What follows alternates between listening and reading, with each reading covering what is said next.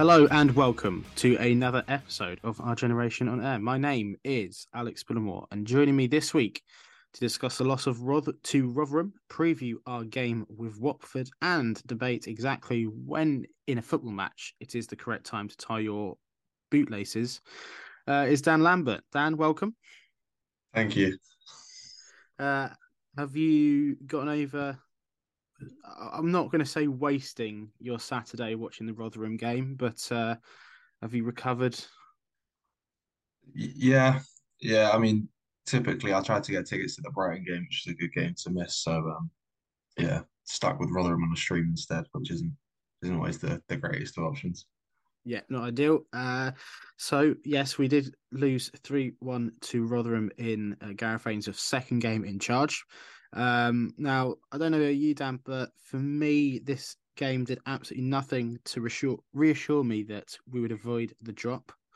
And by the looks of it, I don't think it's sort of given much confidence to the rest of the QPR fans out there. I don't really like starting on a downer, but to be honest, there's nowhere else really to go about it.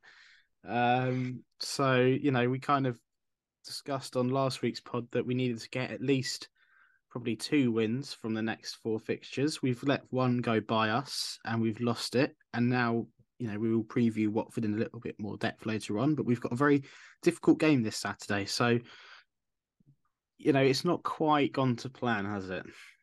No, and I think you're right about the reassurance. I think the thing for me more than anything is now we're shipping goals like it's coming to fashion. I think it's now three conceded on the bounce for several amount of games. I don't know the exact one, Mm. but I think at least not to compare them as such, but under Critchley, at times the games were quite tight. It felt like we tightened up defensively, but we just didn't have that firepower going forward. But now it just kind of feels like we don't have it really at either end, which is probably a slightly bigger worry. But yeah, I wasn't hugely expecting much from the game on our form anyway, but nothing really stood out apart from odd glimpses that could be positives really. So let's start with the team news. So firstly, congratulations to Aaron Drew on his first league start for us. I don't know if he's got any minutes in the cups at some point, Yeah, he played but in the FA Cup last year against Rotherham, funny uh, enough. coincidence. But congratulations to him. Welcome to the mess that is QPR in the league. He is now burdened with it like the rest of us. Kakai moved across to left back, which I know you have some thoughts on. And then, as we kind of predicted on last week's podcast, or kind of hope for, and I say hope for, sort of like we hope for in the best possible circumstances. Like, I don't really see where else we could go with this, but it was a Doma and low on the wings, wasn't it? With Martin up top. And I think that kind of on paper made a bit more sense, you know?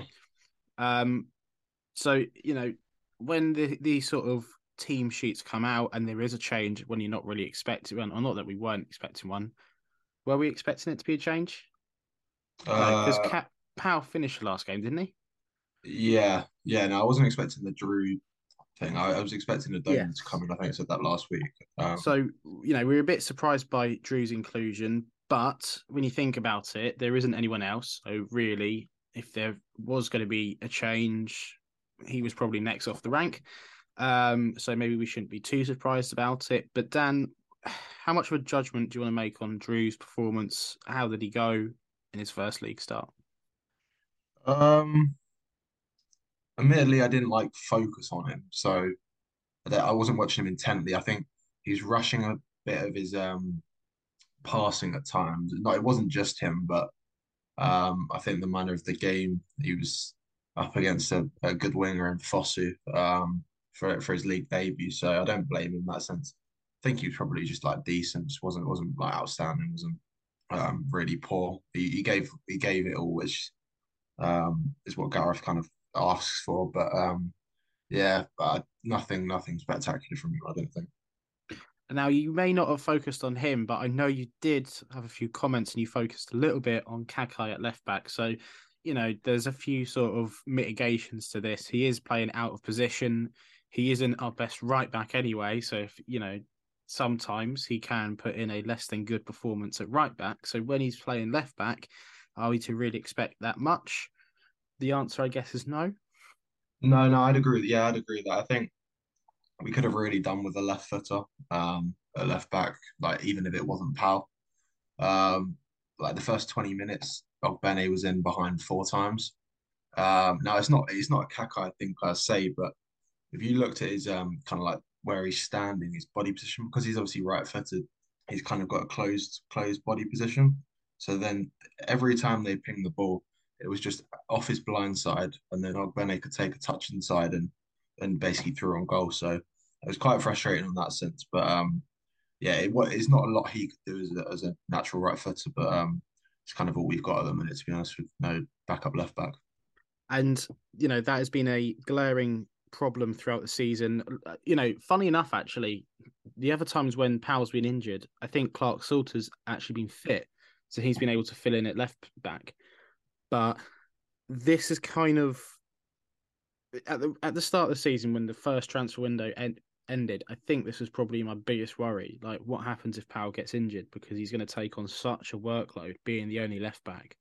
Is it going to be someone playing out of position, or are we going to go with Nico? And we finally reached a point where we've got the right back playing left back. And there's a lot of criticism about the club out there at the moment, but I think this is probably the one place you can genuinely criticize them in the lack of finding anyone basically to be a backup left back. I think this was the only position I'd have actually accepted a loan in. Yeah, was Nico fit at all? I just curious because I'm not Isn't saying he? he's the answer for that game, but Isn't he you out on look at loan? I honestly don't know because I I know he think had he left the interest. club in He in might have done, January. but if he I'll didn't, look it up. I was a little bit surprised. Not, I mean, I'm not saying he's championship required, nothing like that. I don't think that, but you think in like a in an emergency situation against someone like Ogbene who has pace and probably Nico's only strength is probably his athletic ability. So if you have a natural left footer and someone's a bit more athletic to deal with those balls over the top, then we might have had a chance. But even then, I think that's probably still clutching. Because obviously we've seen his performances against Charlton and stuff like that. So yeah. Yeah, he's currently on loan I was on loan. in Oh yeah, of the course he's in Belgian Belgium, league. isn't he? He's in Belgium. Yeah, that funny name club. It Completely is forgot. Mozambique or our something. Mozambique is not that's a country. Oh, what? Um it is RWD Molenbeek. That's So where I was. That's where I was thinking of the. yeah, yeah, sure. Yeah, Okay. I can but understand. Anyway, in general, we've looked at the fullback situation, but further up, you've got Adoma and Lowe. How did they get on? And how there isn't really. We've stuck with the same midfield three as well, which is probably the one position we can actually make changes in. So, one question would be, would you look to freshen up the midfield at one point, give someone else a go in there? And how did the forward three do as well? yeah, in terms of the forward three, Doma didn't really play that well, to be honest with you. He was direct at times, but loose touches, as you probably expect someone that hasn't played much first team football for a while consistently. Um, Low, he was okay. He had a moment in the first half where he chased a loose ball off Bailey Wright, got the right side of him, and then was like one on one with Humphreys. But I guess it sums us up in the sense that we make the initial thing, we make the first move and do something right, and then we go and let ourselves down in the next move by taking a ridiculously heavy touch and losing possession. So that was probably his only real moment, apart from the penalty. I mean, in terms of the midfield three, I guess we could change it. Um, I think we'll probably touch on it in a bit from a couple of reasons, but Richards will probably come in at some point. So whether he goes into the midfield three or whether he goes into he's playing a wider right role, I think, when he came on. So maybe he comes in for a Doma. But in terms of the midfield three, that's probably our best midfield three we've got. Even though Bruno's not been particularly brilliant in the minute. And Johansson's obviously come in. So yeah, I'd probably stick with the same midfield three. Yep. Now, I only watched the highlights, but the 3 minutes of whatever it was enough to make me feel a hell of a lot of pain to watch Rob Dickie struggle so much. Before we get into the sort of nitty gritty, because unfortunately for him, he does have a hand to play in every single goal, doesn't he? Um, and it really probably was one of the, based on, if I don't know, you could sort of make this judgment, but based off the highlights, it looks like one of the worst performances this season individually. Um, but I think it was a friend of the podcast, Steve QPR Analytics, who said that in any other team, Dickey would have been rested by now and rotated out of the squad to give him a little bit of respite and get him away from the firing line. But we can't do that because we don't even have another centre back fit. We don't even have like Kakai who could potentially fit in at centre back or something like that. You can't because he's having to play right back. The squad is so thin on the ground, and you can't really blame him for that. He has made mistakes, Dickey, but something has happened this season, and it happened very early on. A lot of people sort of talking on Twitter about sort of like he's not good enough to play in the back four. I don't quite believe that, considering how good he has been Well, over the last couple of years. look at what I've got in the move at Oxford back four. Yeah, so it's not like this isn't like in a nicest possible way. This isn't Barbe transitioning into the back five, Uh, where Barbe was sort of like making a load of errors before that. Um, he's been, he was as it was correct to say that he was one of the best centre backs in the league, and now he's a shell of that player. And like we said, it started at the beginning of the season with the injury. He couldn't get back into the side because Bill was playing his men, and now Bill's men are disappearing and waving the white flag. So, you know, this is it's an unfortunate situation, isn't it? yeah, no, I definitely agree with what Steve said on Twitter. I was going to actually mention that. I thought, yeah, we would have probably taken him out the firing line right now. Yeah, I don't know where we go from here with him in terms of performances other than Ainsworth just keeps um, basically just positivity with the whole squad and him in particular because his confidence is probably the lowest it can possibly get right now, realistically. Mm. Um, so I don't really know what the criticism is, even though the criticism valid, I don't really know what it's going to actually do to his um, to change his performances, if you like. So yeah, I think we're just going to have to like he said since the moment he came in, we're going to have to get behind the whole team, even though they don't particularly warrant it on performances. Yeah, absolutely. So the first goal then, basically in the end, Hugo drifts off Dickey, and there's a load of space for him to finish, isn't there?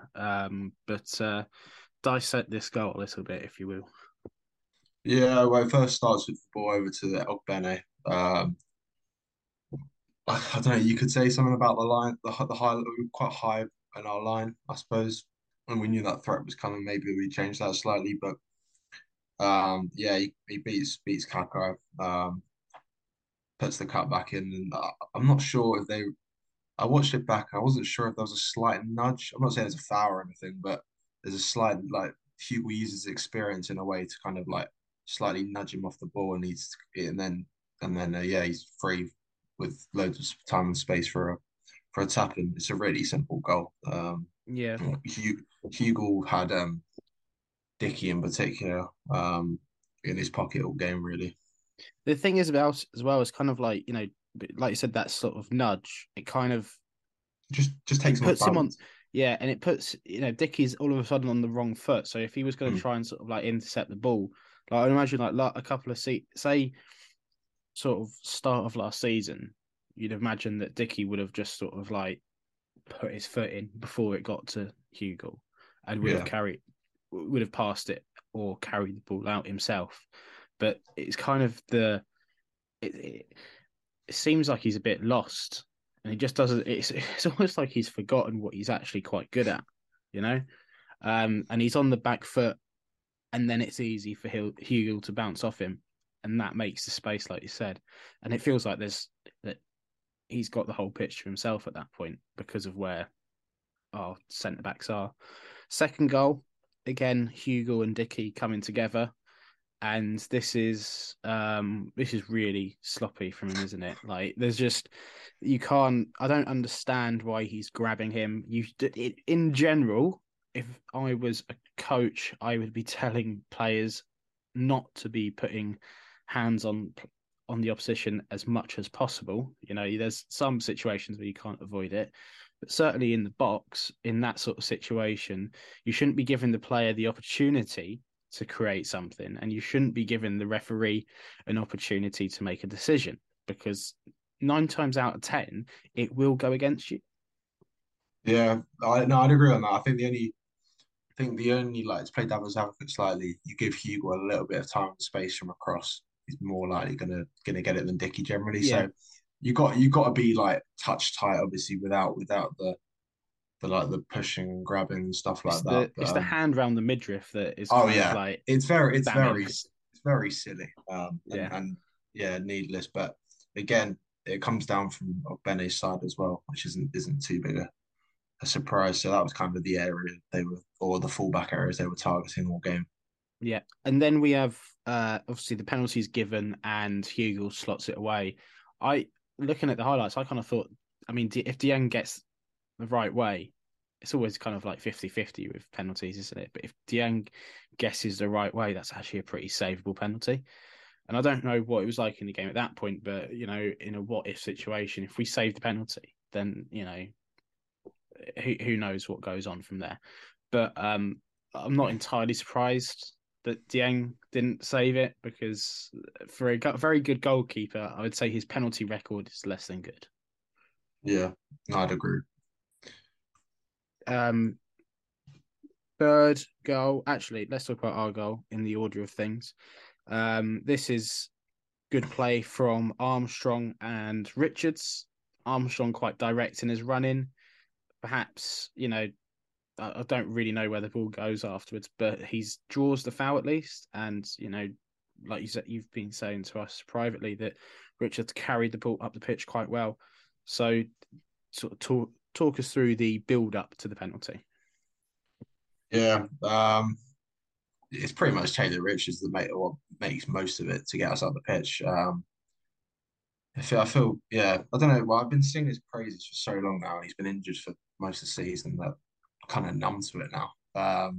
But yeah, no, some good play from him. He gives you that direct edge at the minute, and we barely got a direct player on the pitch apart from say Jamal Lowe that can actually like run at players properly. But yeah, it carries us up the pitch, albeit the pass to Armstrong is quite poor at that point. It's behind him, but Armstrong just takes it upon himself, goes 1v1 against Harding, and then it's weird because at the time I didn't think it was a penalty. I thought the referee was blowing for a goal kick, but Harding seems to just completely miss the ball and go through Armstrong. So yeah, I mean, at that point, I think everyone would have taken a penalty. It was an absolute. When I saw it, I thought that's absolutely blatant. I mean, it's so late after Armstrong has made the cross.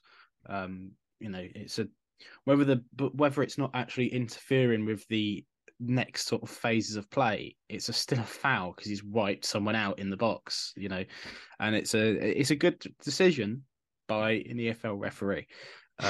Bookmark that, save it because you won't hear me say that too often. Um, Speaking of, I mean, you know, Lowe does the business, slots it away, and is a much better penalty than Hugel's. But that doesn't count for much when we go and concede a third, you know, in added on time. But Richards, this is the most he's played, I think. I actually Uh, should probably have looked it up. Coventry was he Okay, started that. so the second most he's played then, probably for us, because he only comes on very late into games. So he came on around 60 minutes, didn't he? Yeah, And this is a kind of thing that I've been saying to you guys in the chat. And I know that he's probably, if there's one criticism I could have of Richards in the limited time I've seen of him, you know, the slow pass that you put out, that you talked about there to Armstrong. There was a couple of passes that he made at the Reading game that were away that were a little bit sort of lapse, and it's just a sort of lapse in concentration. I think there's a lot of talent there, but he has got this kind of like soft sort of touch to him. It might be the wrong way to say it, and it might sound a bit too harsh, but sort of like, the passes need to be a little bit, they're a bit undercooked at this point. They need to be, fizz it out to Armstrong, give him a chance a little bit. So that might be the one sort of criticism you can have of him. On the other hand, this is basically an untouched, unused player that hasn't actually been, he's been in and around the squad. He'll know exactly what situation we're in, and he's had a difficult year personally and, injury wise. But if if Ainsworth, sorry, can get something out of him, this is pretty much a new signing because he hasn't been utilised at all by Critchley. Whatever happened there, he didn't respond to whatever Critchley was saying to him. If he needs a bit of, sort of love from Ainsworth, then so be it. If he gets him going in these last couple of games, he could be a very important player because we just need something different.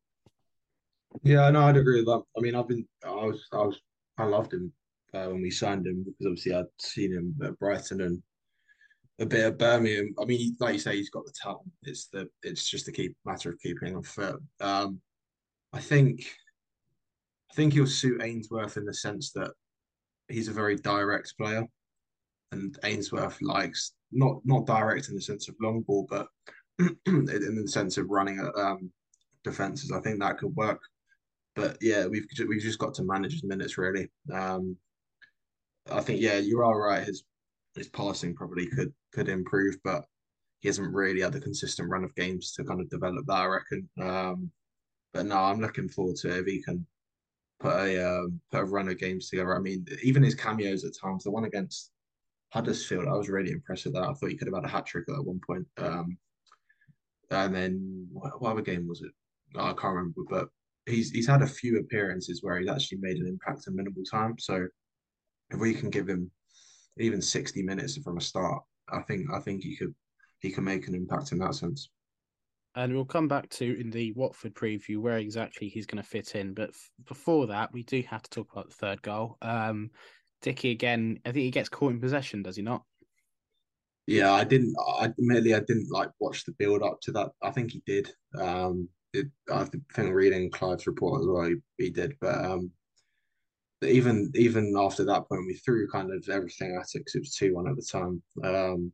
And then they kind of hit us on the break, and I think they had two spare men at the edge of the box for the cutback, and it didn't work for the first, and Yeah. typically it went in I, for the second time. So it was just kind of yeah, I don't that's know just whether you could call it bad luck or whether it was because I think there was two. It was definitely Dazelle and one other player. Don't know who it was who closed down the first shot. yeah. Someone definitely blocked the first shot. I don't know. I Yeah. can't remember who it was, but But I think it was a combination of two. And I just wonder if it's sort of a sense of like, with better awareness in the situation and a better communication, would one blocking and then obviously I think probably it would be Dazelle marking that man, all of a sudden it's fallen to someone who's free and no one can get out to him in time. He's got not an easy shot. It's still a decent goal. yeah, It's a good goal, but he's got more chance of scoring because there's less players in front of him. Um, I don't know whether there'd be much sort of credit in that sort of view, but it's kind of like, I guess, was it a case of like you said, we're trying to throw everything at it just to get a point at that point, and things kind of go awry there. But that's kind of been a symptom of the whole season. The same players that are playing now have played throughout the season, and they haven't really been good enough at clearing their lines, whether that's been from set plays or whatever. There's always been a problem with that, so it's not exactly a yeah. surprise now, is it? No, no, not at all. Yeah, I don't know. It'll be interesting to see where we go from here. Well, because he did have a week's training between what was the first game, Blackburn and Rotherham, Yeah, and I think he said he wanted to implement patterns of play at that point. And I think the first week he was kind of focusing slightly on the defensive side because that's easier to coach within like minimal time. So I guess they'll probably focus a bit more on the defensive aspect with us shipping out 3 goals ahead of Watford. yeah. So that's a perfect time to transition. And the easiest question in the world: have we got a hope in hell? No, Okay. Well, I'm going to say the opposite. I think this is the week where we actually win. I just had a funny feeling about yeah, it. Yeah. I also I can't remember where it was, but when I was typing out this script, I accidentally typed out "I'll win at Watford," It's just without even realizing it. So that's a Freudian slip, and because of that, we're going to win. Can you tell I'm That's desperate? getting clipped. I'm desperate. I've when was the last time we won? I, People have been saying Preston. on Twitter the Queen was still alive or something like It that, or was we haven't. But like, Preston. yeah. Well, last time we won at home was Wigan, and then Preston was away. Yeah, that's So it. it just the it would be nice to know what a win feels like again, because it would if we lose another two games on the trot, mathematically we won't be relegated at that point. But I think you could probably put us in the mix, couldn't you? Because you've got that really tough run of games in April. Hmm. Um, there's no time like the present to actually start picking up points. I think we've been saying that for a while, now. That's a problem, isn't it? Um, any changes to the starting 11? I know that it was quite. I don't know. Quite weirdly, it was sort of promoted quite a bit on the club's Twitter and on the report of the B team's game that Ainsworth watched it. Um, I didn't see that actually. yeah, they played Swansea's under 21s and beat them 3-1, I believe. But there wasn't any first teamers, I'd say, in the side, unless you consider Charlie Owens part of the first team. Um, so Well, I guess in terms of Ainsworth watching, I guess you can take it two ways because didn't Critchley went and watched their win against Spurs or whatever, and nothing happened since then. So it's just I don't know. Maybe they're making a that was matter out. the under 18s, wasn't it? I don't know. That But was he the definitely the cup, went to wasn't go. it? He That went to was go and watch a yeah. game. So I don't know whether yeah, yeah. Maybe he's looking at bringing a few in. I've heard a bit about that Rafferty pedo. Never seen him myself, but No, he he's scored again against he Swansea. seems to get a bit of hype. But again, he's a midfielder, I think, and we've got so many midfielders that can you afford to really add another one into the list? I don't know. Yeah. Um. So yeah, any changes to the 11? I assume you would want Tyler Richards coming in. Where exactly would you? Tyler or Taylor? What did I say? Tyler Richards. Is it Taylor? It is, isn't it? Yeah. Oh, neither of them have bloody played for us. I still get the names Should we just morph them confused. together? Yeah, I've actually Um, typed up Tyler as well. oh, This is an so, ongoing problem. This has been from like the first podcast. This has been a problem, and yeah. Anyway, it's all right. Near the end of the Richards, season now. Richards. Okay, where do Yeah. you fit him into the 11? Um, I guess in the 4-3-3, 4-2-3-1 type system, either be the number 10 or the right side, I reckon. Yeah, it just depends what he wants to do. I don't know if he will take out one of the midfield. Um, that's the thing. He might take out a Doman for Richards, but whether Richards is able to start fitness wise, I'm not even sure. So he might not take the risk and bring him on like early in the second half. But realistically, I can't see huge amounts changing anyway because we don't know the injuries ourselves because Ainsworth doesn't like to reveal them.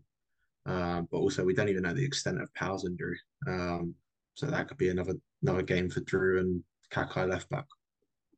And what are you expecting from Wilder's Watford? Of course, it wasn't really. I don't think he was actually considered strong enough by the board uh, for our job when we got rid of Critchley. But he has now got another job at Watford, a bizarre club that have sacked Bilic. I don't even know where they are in the table. Actually, I don't even know if it's like warranted for them to be 10th. sacking him.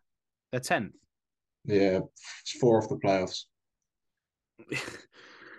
I guess like for them that's not ideal because they'd want to go up on the first time of asking, but they're a weird club, and I don't know how anyone can enjoy. I mean, I don't enjoy seeing Critchley being sacked, and I didn't enjoy losing Beale at the start of the season. I quite enjoyed Walton sticking around for a few seasons on the bounce. It's no fun sacking a manager, because if that happens, if a manager gets sacked or a manager departs, it's not actually a good thing most of the time. Um, but yeah, what are you expecting from Chris Wilder's Watford? Are we going to be seeing a five at the back straight away? Yeah, I don't know. You think it's a 3-5-2. Um, I guess they played that kind of similar system with Rob Edwards when we played them away. So I think it is feasible. It's just whether you fit the likes of like Ismail Assar and obviously they still got, regardless of their position, they still got quality players for this division. Ismail Assar, João Pedro, Keenan Davis, Imran Lalza, Chowdhury. The list could go on. So regardless of their form, they only need one moment of magic, and it would just with our defending, it don't take much, does it? No, are we But thinking that it's going to be a case of them attacking Kakai again down the left, or our left, their right, and kind of. I mean, from our point of view, probably the best way to win this game is you've got to keep it at 0-0 for as long as possible and hope that we nick a goal, because yeah, we don't score many. But that is probably a big reach, considering, like you said earlier, we've conceded three on the bounce, like or three goals in the last two or three games or whatever it is. So, you know, this is going to be an immense challenge because, like you said, even though they're not necessarily in form, they're still much better than what we've got at the moment. no, exactly. Yeah, I guess I imagine if he moves to that 3-5-2 that he's well known for. I mean, we saw it with Borough a few times.